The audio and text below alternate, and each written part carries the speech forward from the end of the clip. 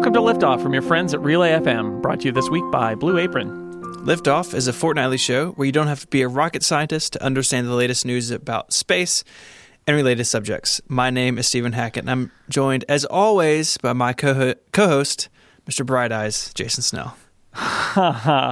You almost called me your co-host Salmon, didn't you? I'm not that. I'm not your Salmon, no. Stephen. Co-host. I'm just your co-host.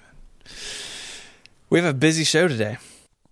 We do. We're going to use our magical powers to cast the Earth into darkness. Oh. By which I mean we're going to talk about eclipses. It really felt like it was going a different direction there for a minute.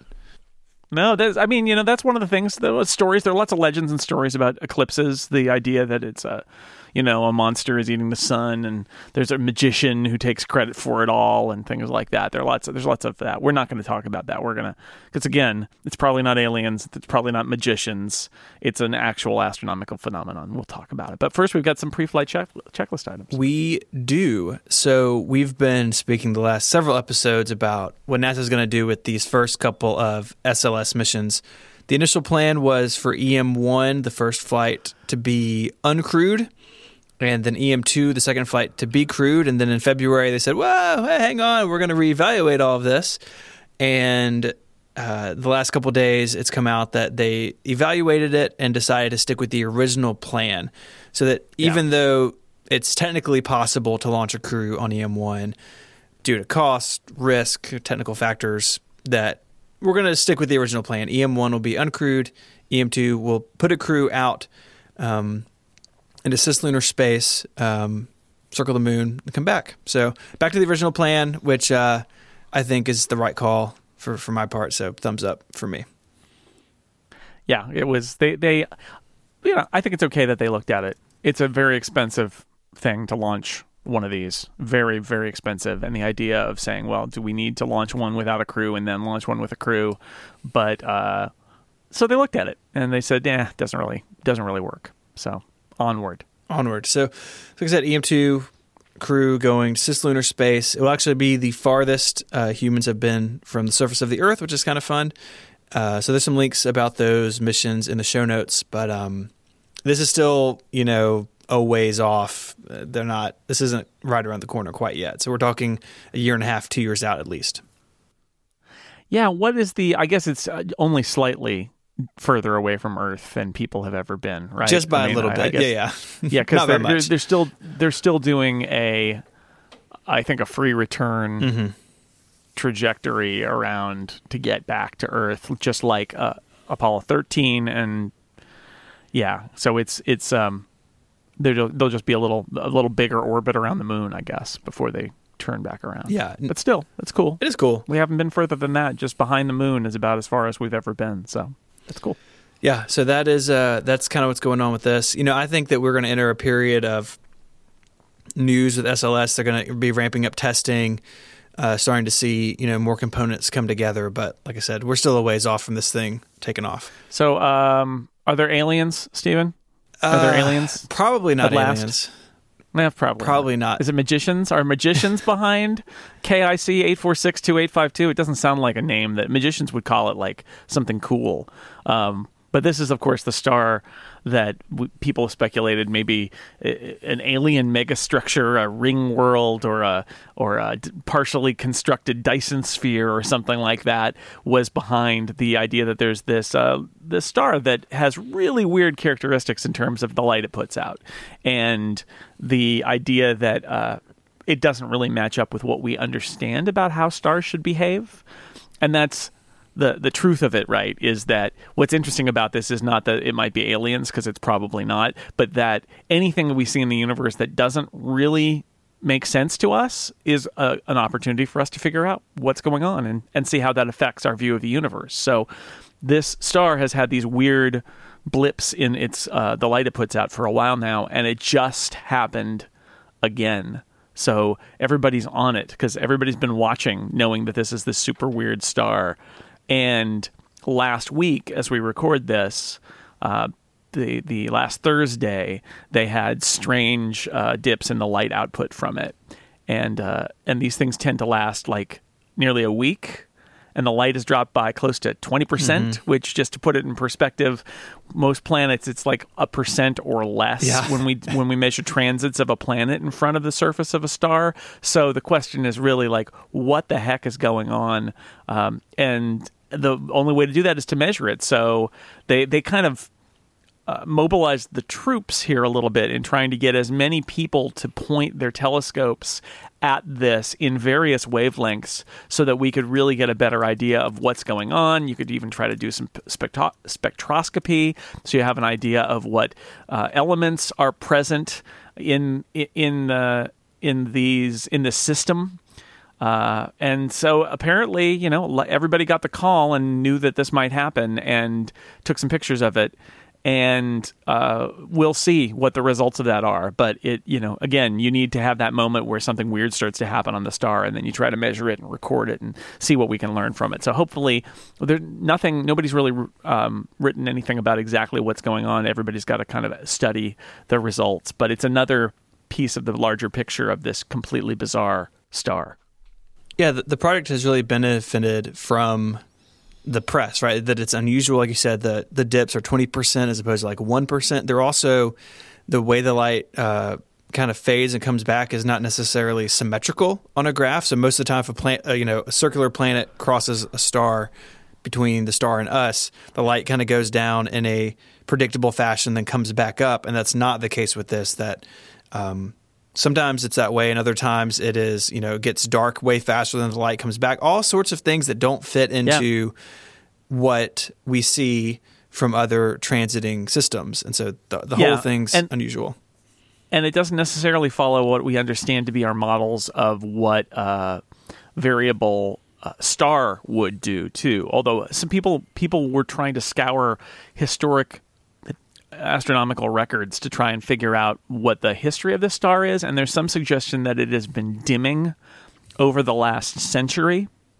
So there's something else going on there too, like that. What this is not a regular old star like most of the ones we see. So it's a great opportunity for us. Maybe we're watching some very particular part of stellar evolution that we don't understand. Maybe that's a part of this as well. Maybe there's something going on with the star as well as the system around it. We just don't know. I think that's exciting, even if there are not aliens floating around in front of it. There is a TED Talk, we'll have a link in the show notes, by astronomer Tabitha Boyahan. She kind of taken the lead on this project, and she had a Kickstarter to help fund some additional research, and she's really been at the forefront of getting the public and even casual like astronomers, backyard astronomers involved in this. And so last Thursday, when the news came out that this was happening again, thanks to her work, a bunch of people pointed their hardware at the sky looking at the star. So it's a pretty quick talk, maybe 10 or 15 minutes, but goes into the background of how it was discovered and why it's so different. And it's a couple years old now, but I really enjoyed it. I think you would too. So that'll be in the show notes. Sounds good. Kind of on the theme of I guess things that orbit other things. That's a broad theme. I was trying to tie these two things together. I really failed. That's our whole thing. It's the whole pitch. It's things that orbit other things, right? Yeah. It's a whole podcast about it. Yeah. So the third largest dwarf planet in our solar system. So we have Pluto, we have Eris, and now we have 2007 OR10. Once you get down, your names get less easy to remember. There's a process by which these things get named.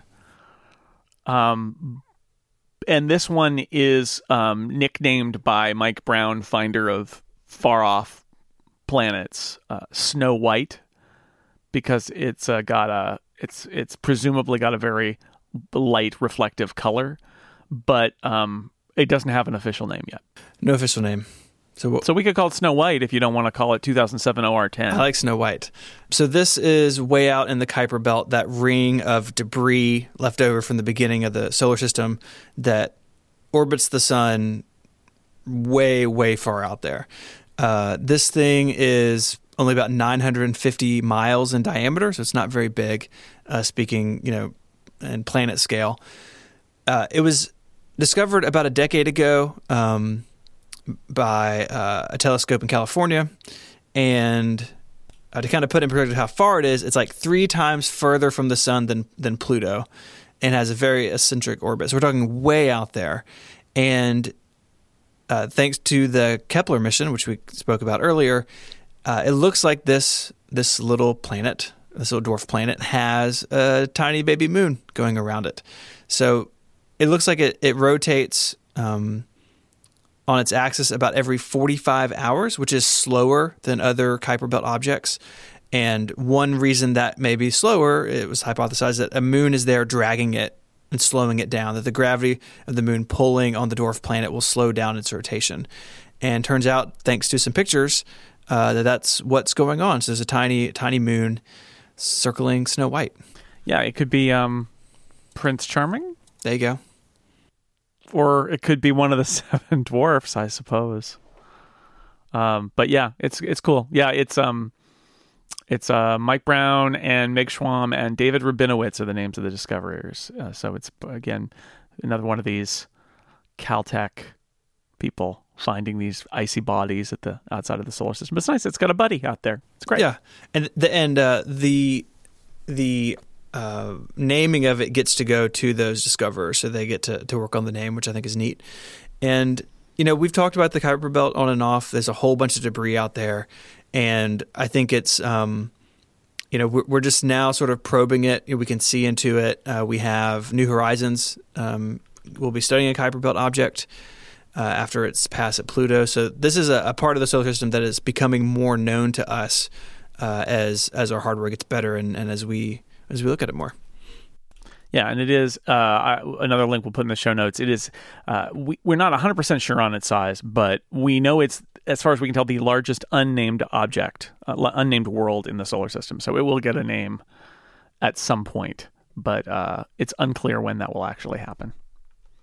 It's like naming a kid. You got to make sure it doesn't rhyme with anything terrible. It's a whole process. Well, yeah, and it's it's nice because we talk about this stuff a lot because the outer solar system here is where a lot of the action has been happening the last couple of decades in terms of astronomical discovery. I think I would say that like the 2 biggest stories maybe of the last 20 years are exoplanets and understanding the Kuiper Belt and the objects in it better. I mean, you throw in the Pluto flyby by New Horizons and the discovery of Eris and a bunch of the other objects, not only Snow White here, but Makemake and Haumea. There are a bunch of interesting outer solar system objects that we've been able to discover in the last 20 years. I say we, like humans, right? Right. I think those are the 2 most interesting things going on in space exploration right now are understanding those 2 things. So it's cool. Cool, more data. Like I remember when Pluto was thought to not. Pluto was just a planet, and then it was very exciting when they discovered that no, it has a moon, and it turns out it has several moons. Mm-hmm. So, and now we've seen them. What's going on in the Senate, Stephen? What the heck is happening in the Senate? Are they declared war on the moon again? So this is like going on as we record this. So this is more of this thing is happening. Look out for it. We don't actually know the news yet. Jason and Stephen don't know. But the Outer Space Treaty is currently under review in the U.S. Senate.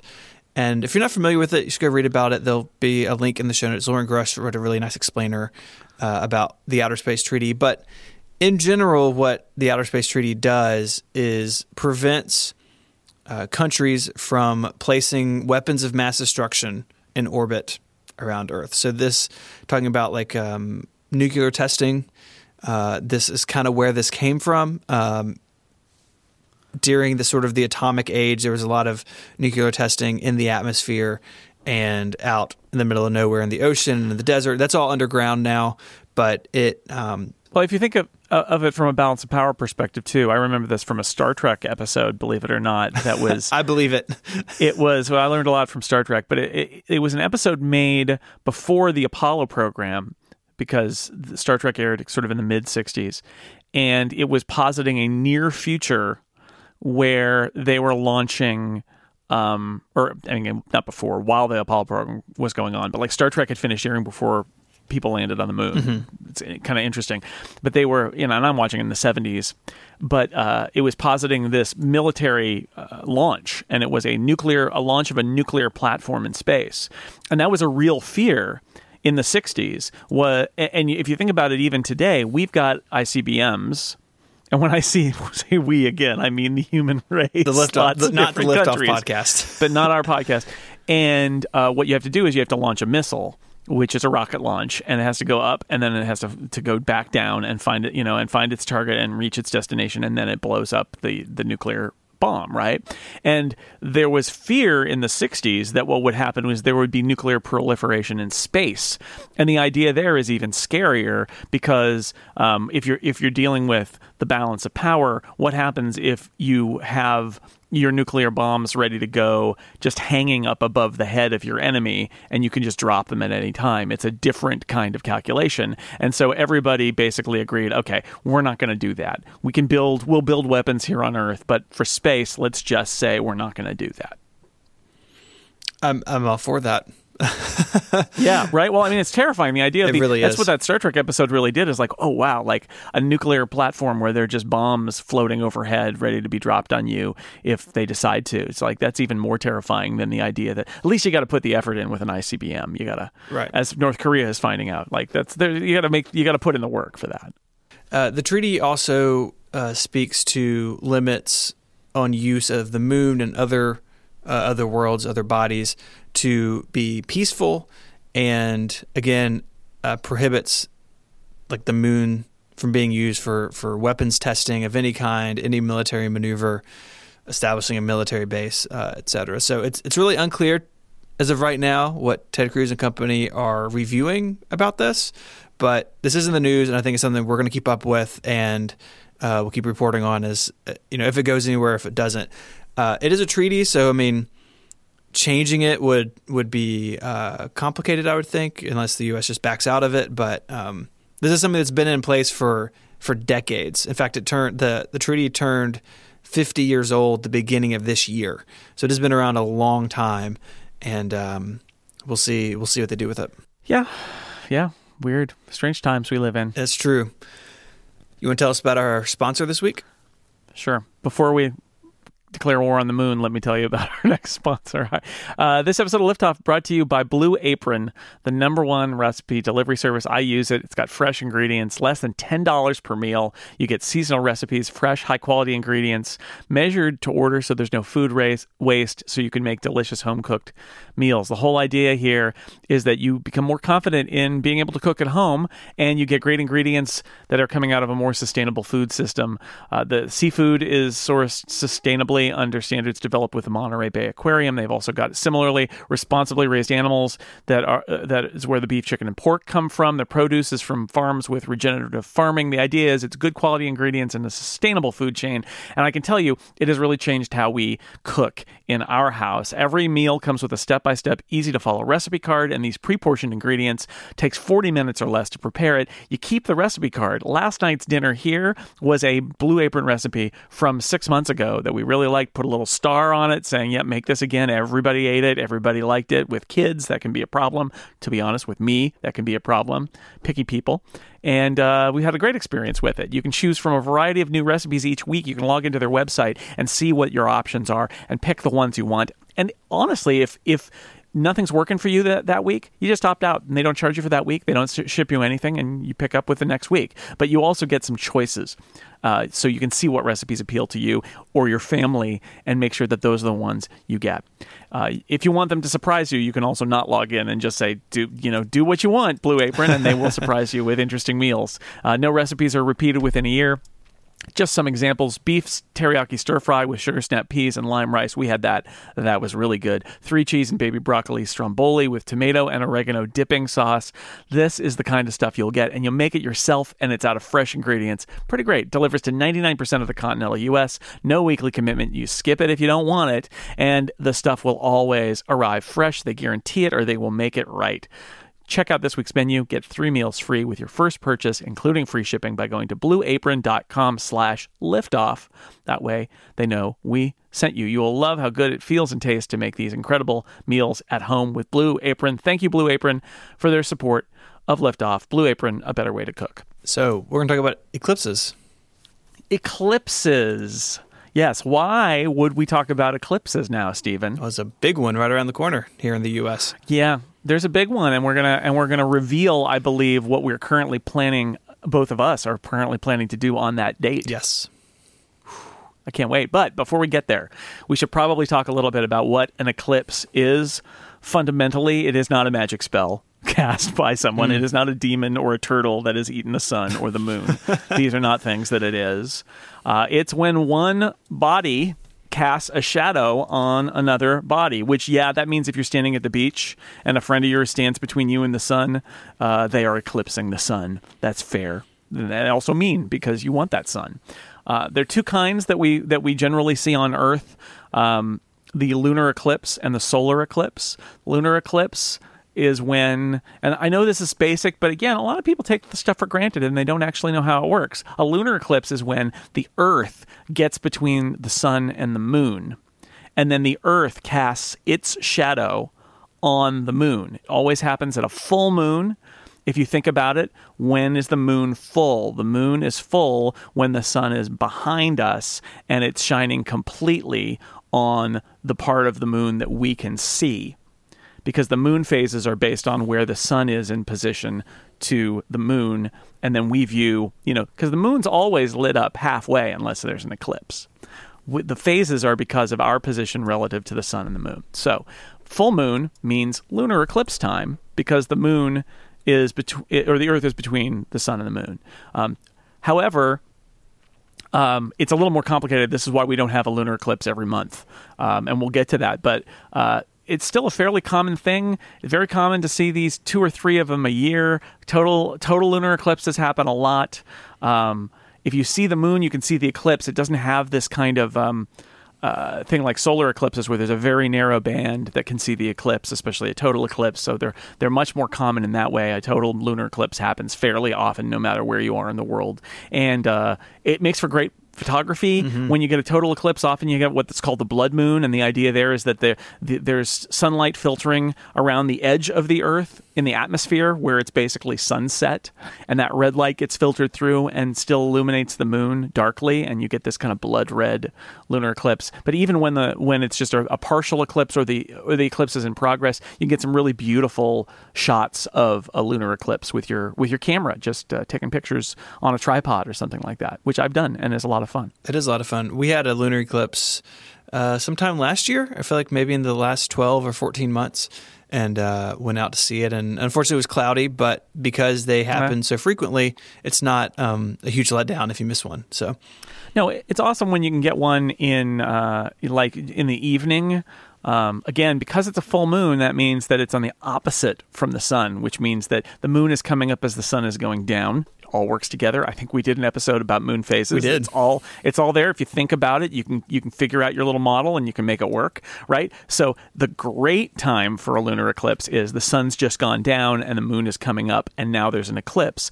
A lot of times what will happen is that, it's at 4 a.m. Like, I've done that. I've set my alarm for 2:30 in the morning or something and gone out and stood in the cold and looked at the eclipse and woken up people. But it's more fun if it's sort of late in the evening after the sun is set. And if you miss it, there's going to be another one. There, not always a total eclipse. Sometimes there are other kinds. The total eclipses are a little more rare, but they're still fun and they happen a lot. But the solar eclipse is a more rare phenomenon in terms of where you can see them. They happen a couple of times a year.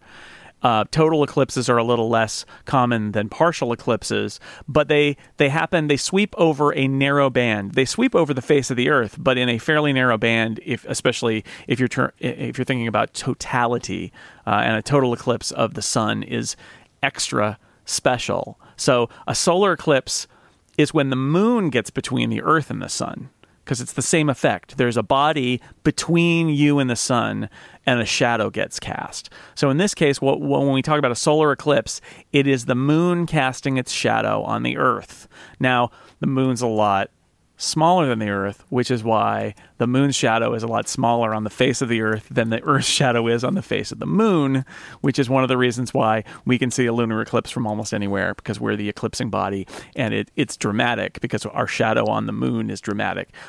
There are great pictures from space of solar eclipses because you can actually see that moon shadow sliding along the surface of the Earth. It's pretty great. And it always happens during, again, think about it, mental model here, during a new moon, because the new moon is the phase when the moon is between the Earth and the sun, and so the sun is shining entirely on the face of the moon that we can't see. And these are not nearly as common, right? This is something that's much more rare. Right. It's the lunar orbit. So this is all about the moon, whether we're casting a shadow on the moon or the moon's casting a shadow on us. It's the lunar orbit. If it was perfectly circular and in the same plane as the Earth and the sun, we would have eclipses every month. But it's not perfect, right? This is not most of the things that we think of in space. Like the orbits aren't perfect. They're tilted. The axes are tilted. The orbits are ellipses. There are all these things about orbits that are not quite right. And this is one of those things that's not quite right. It's tilted. The moon's orbit is tilted. So everything is a little bit more rare. But there are 2 solar eclipses generally every year.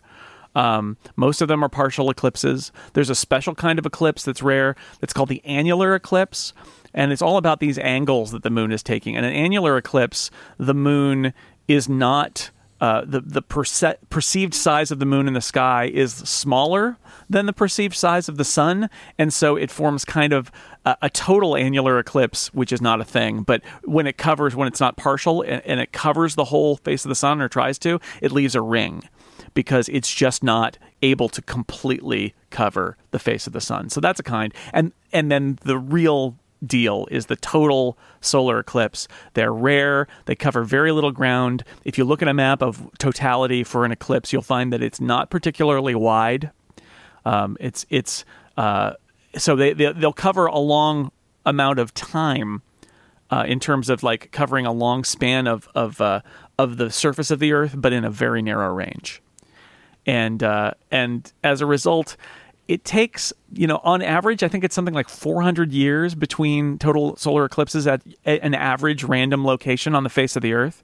And some get them more often and some get them much less often. So generally, if you want to see, unless you're very lucky, like the citizens of Nashville, Tennessee will be lucky in August, you will have to travel and put in some effort in order to see a total eclipse. They're around, and if you have an unlimited travel budget, you could totally see total solar eclipses all the time. I had some friends who traveled to solar eclipses, but you have to travel far and wide to do it.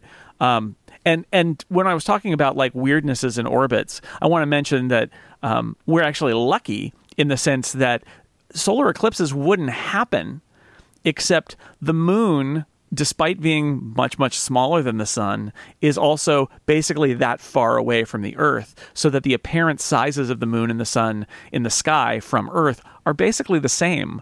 If the moon was a little bit further away, it wouldn't cover the sun.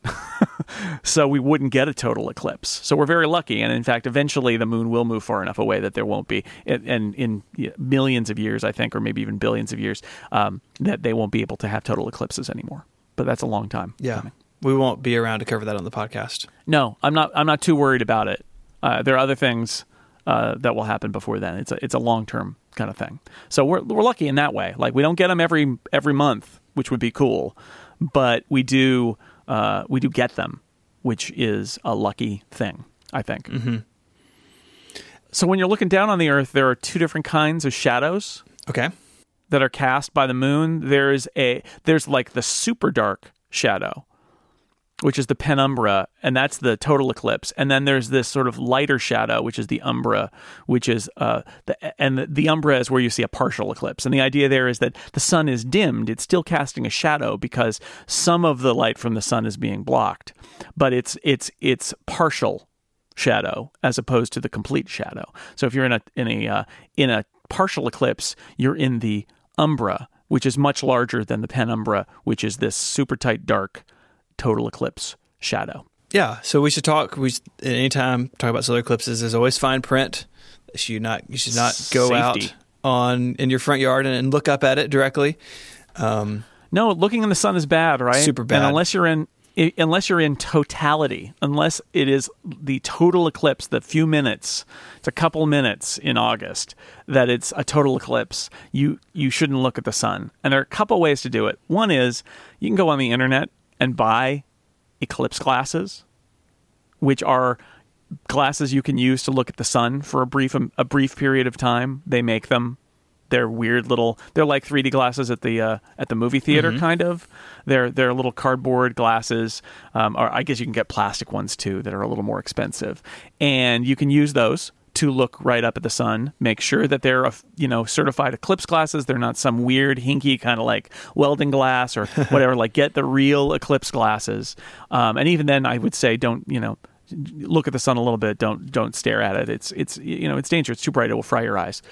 But another way, if you don't have Eclipse glasses and you're bummed out and you want to see the eclipse as it progresses, a pinhole camera works perfectly. So you take a piece of paper and you put a pin in it and make a little tiny hole, and then you hold that up to the sun and look at the shadow it casts on the ground. And guess what? The shadow will be not a perfect circle. It will be the shape of the moon eclipsing the sun.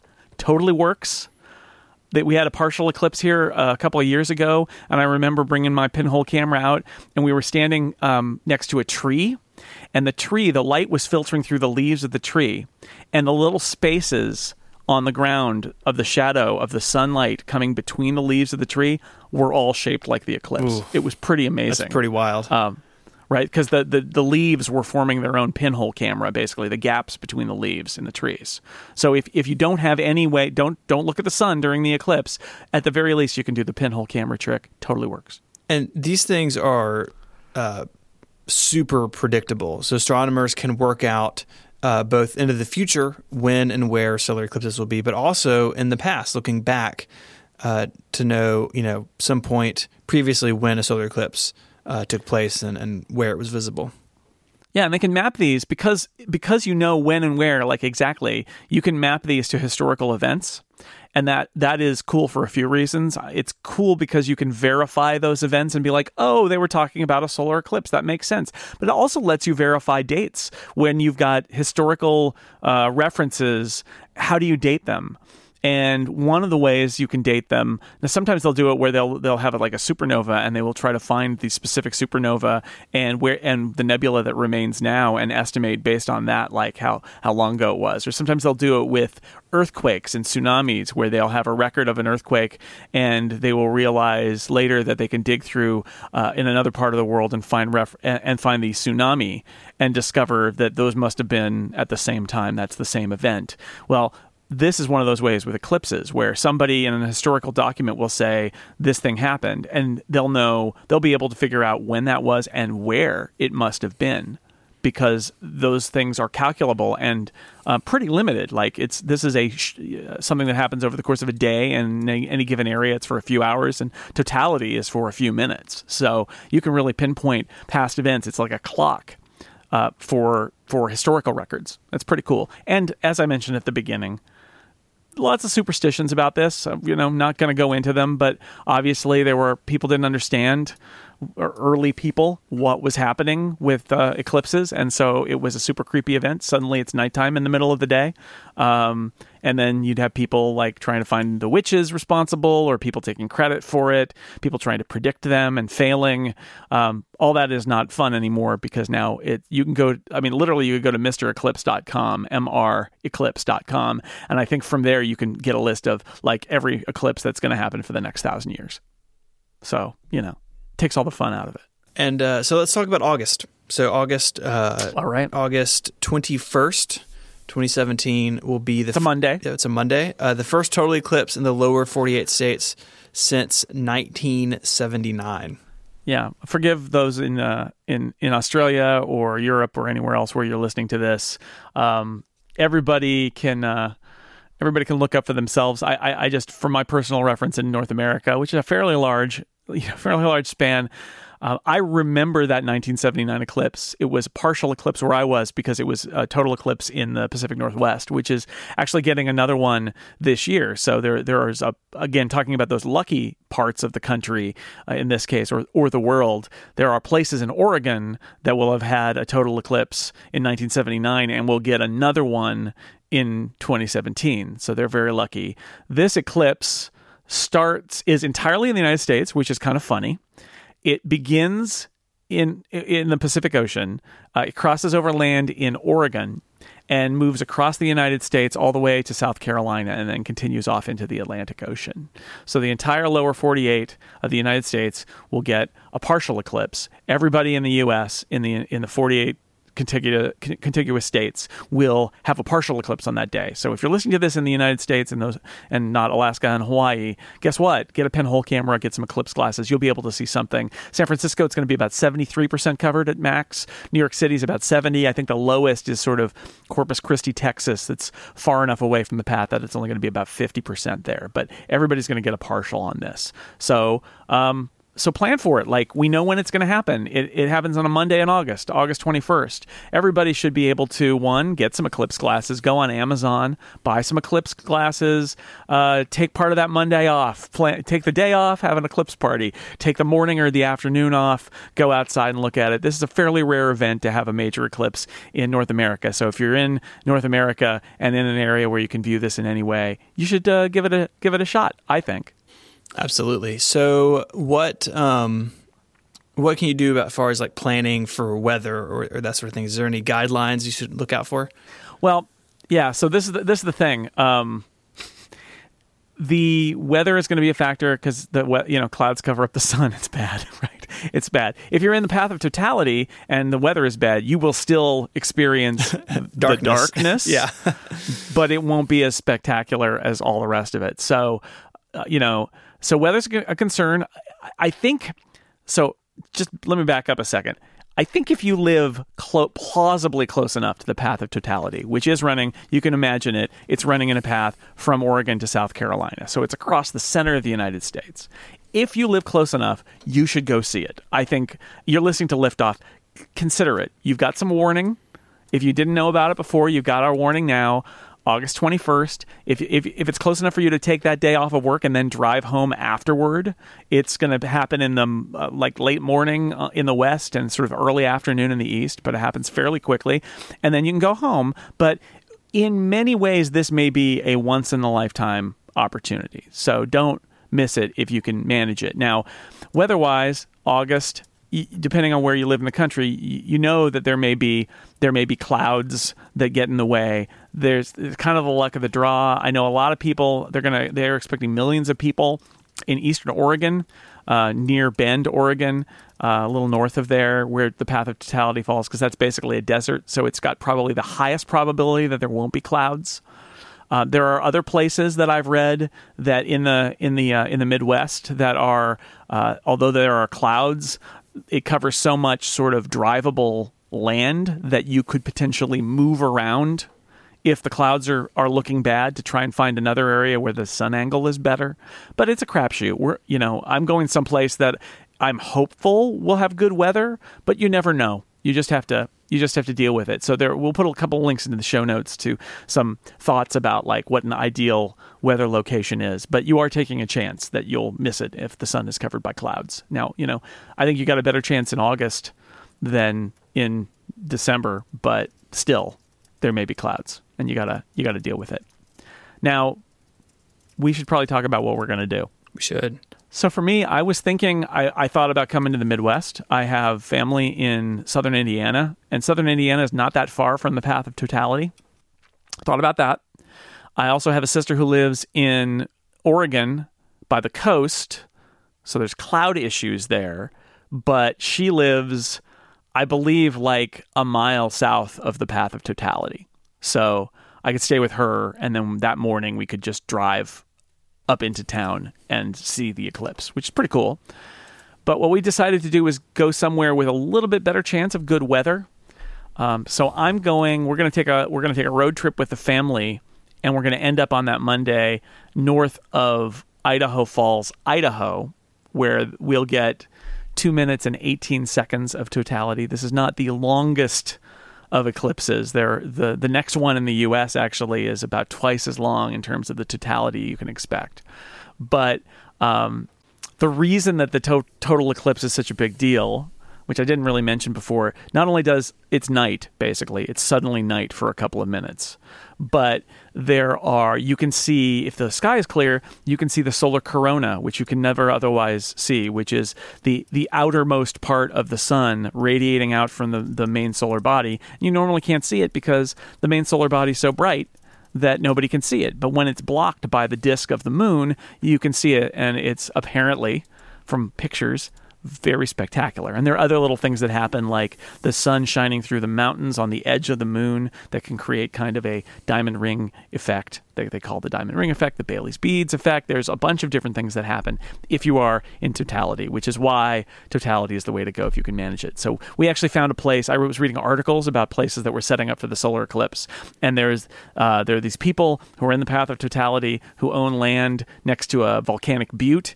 in Idaho, and it's an alfalfa field, and for the eclipse they're basically striping it out as a campground and bringing in porta potties and stuff, and you can be there the night before, and then that morning just walk up to the top of the volcanic butte, experience the eclipse, and then go back to your car and drive home, basically. And that's what we're going to do. So I guess we'll put a link in the show notes to IdahoSolarEclipse.com. My family will probably be there, so I guess if you want to meet up and talk space with me in Idaho, you could make a reservation in the campground, I suppose. Let me know, because that's where we'll probably be, is in Idaho, on the butte. That's pretty great. So here in Memphis, I'm about 2.5 hours south of Nashville, which is the largest city actually in the path of totality, yes, which is pretty cool. Nashville's a little south of center, so I was looking at this map. Nashville will have 1 minute and 57 seconds of darkness. If you go a little bit north to Hopkinsville, Kentucky, you get 2 minutes and 41 seconds. Carbondale, Illinois, by the way, I think has the longest at 2 minutes and 41.6 seconds. So if you're in sort of the Midwest, Carbondale, Illinois is the way to go, I think. But I have family in Nashville. They kind of live out of the city, out in the country. They got a bunch of land, and so I'm going to go up there and see my aunt and uncle and have lunch with them, and then go out in their property and see it. So I thought about going up to Kentucky, but my aunt and uncle were gracious enough to host us. I think we're going to take the kids with us. Yeah, family near the eclipse is a great thing. That's why I was thinking about going to Southern Indiana, is that same thing, or visiting my sister in Oregon. Like, those are interesting options, because then you don't have to deal with the rest of it, right? Right. Because there will be crowds like everywhere. Don't try to find a hotel in the path of totality, because it's probably $800 a night or sold out at this point, because people have been planning this for some time. Right. So, but if you've got family close, that helps, or make a game plan. Yeah. So that's our plan. We'll see it in Nashville, and I think it's personally, perfectly reasonable to take the kids with us. They'll be in school, but take a little family field trip that day, because like you said, it is rare, and to have it so close to home. Here in Memphis, it's going to be pretty good coverage. I mean, it's going to get I couldn't find the percentage, but it's going to be probably in the high 80s, 90 percentile. But get in the car for the afternoon to go see it totally is just like a no-brainer. Yeah, one of the things that may seem like, with eclipses, it's a little counterintuitive. Is like if you are living somewhere where it's 90% or 80% or 60%. You're really getting the same experience. The difference between being in a place with 95% and 100% is huge. So like if you're someplace where you can get 90% coverage, that doesn't mean you don't need to go to someplace where it's going to be totality. What it means is you're so close to totality that you have to go because it's very close to you. Because in that small, it's like maybe a couple miles wide, it's a very small path of totality. It's completely different, because that's where the sun is entirely blocked. You're going to be able to see the solar corona. It is, again, my pep talk. If you can manage it, you got to do it. So pictures. You and I were talking about this earlier. You can take pictures of solar eclipses, but it sounds like you should probably take some have some special equipment or filters and take some care. Yeah, so we'll have a couple links in the show notes. This is complicated to get into on a podcast, but you want to have some homework done. You want to have some solar filters with you, so you can step that down. You want to do your homework, because if you blow it, you got to stick around for hundreds of years. But you can buy solar. They sell solar filters for cameras that let you take pictures of the sun, basically. So other than when it's in totality, that's what you want. Just like your solar eclipse glasses. These are solar eclipse glasses for your camera. Mm-hmm. They say to shoot between f8 and f16, set your shutter speed. The nice thing is, you only have a couple of minutes, but you can see kind of instantly what it's doing. I'm actually planning on shooting with my camera tethered to my laptop, so I can see large previews and make adjustments on the fly. But we'll have a bunch of links in the show notes. Go check them out. Yeah. And you can practice. That's the best thing, is that, you know what? All day the sun is out for you to take pictures of it. So if you get a solar filter for your camera, you can practice on the regular uneclipsed sun and get it down. And then you've got that part for taking the part before and after totality if you go to an area. Or if you're just not if you're someplace and you're not going to go there and you're in the US, you will still be able to see this and photograph it if you want to with your solar filter. So you can practice beforehand. So you've got it all set for that day. So let's talk about another total eclipse coming up on April 8th, 2024. This will be in North America again, and one small portion of the country will experience both the 2017 and 2024 eclipse. That is southern Illinois. So that Carbondale town we mentioned earlier is basically right in this butter zone to see both 2017 and 2024's. This path is vastly different. A little Missouri, a little Kentucky, and the southern tip of Illinois. And so those people are really super lucky, because they're going to be able to just sit in their homes and get 2 total eclipses in a 7-year period. That's pretty amazing. Maybe Carbondale should have some sort of move to Carbondale PR around this, right in the get on it, right in the zone. So the path is different for this one. It comes up Mexico through Texas, and then all the way up to Lake Erie, up through Maine. So Jason, this is a ways away from you, but for me, I just have to basically go into Arkansas to see it. So it's even closer to me than 2017. Yeah, it's good for you. And this one will go through Mexico, which is nice. And then people in the Northeast will really, because it's up through Lake Erie and Maine. So people in that part of the U.S. will be able to see it, and in Canada as well. So there's, So for that one, I will have to travel a little bit more, but I think I'll do that. I think that's not too unreasonable to travel to the Midwest or something and see that one. But even though I'm going to try the Idaho thing this time. So spring eclipse, April 8, 2024. Now 2045 is also looking good for both of us. So it comes in at the very top of California, and then basically crosses totality is an hour south of me here in Memphis, right down to Mississippi. So we'll put.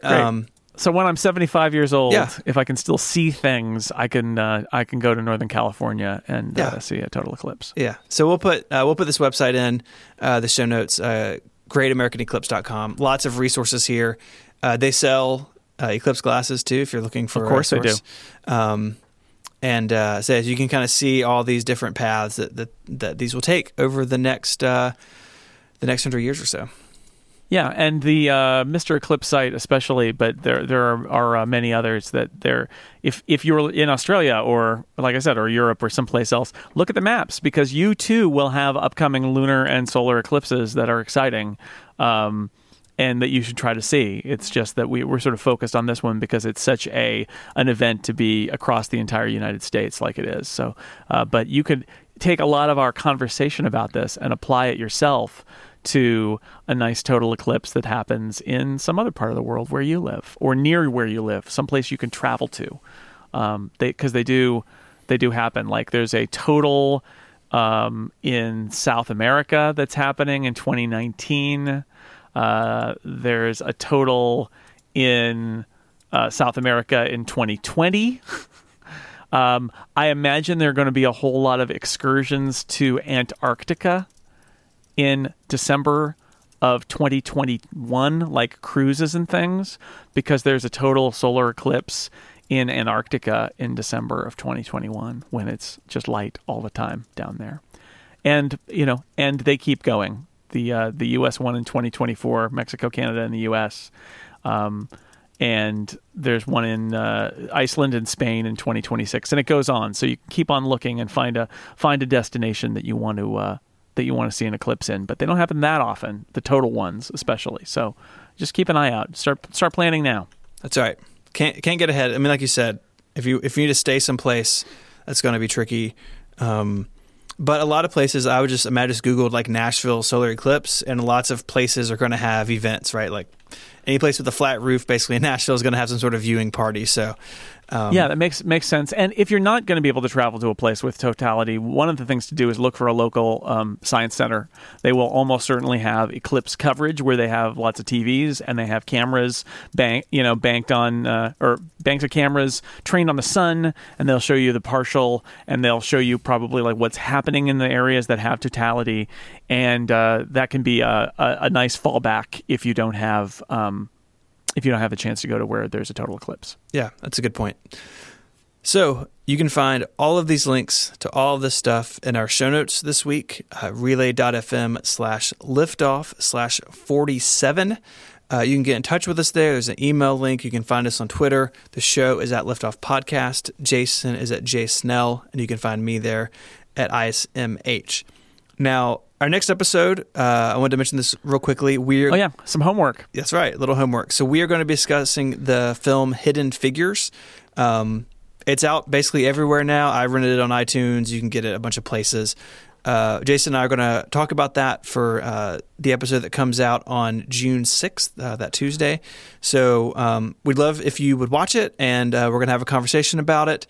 And I think that's going to be a lot of fun. So we did that with The Martian over on The Incomparable, but we're going to do it here on Liftoff for this film. So yeah, it's good. And it's totally, answering your questions, it's totally family friendly. Like you can watch it with the kids, watch it with the spouse. Like it is, it's totally cool as far as that goes. So yeah, I think that's it. Cool. All right. Well, we'll see everybody in 2 weeks and another fortnight with more things from space. All right. Adios. Bye, everybody.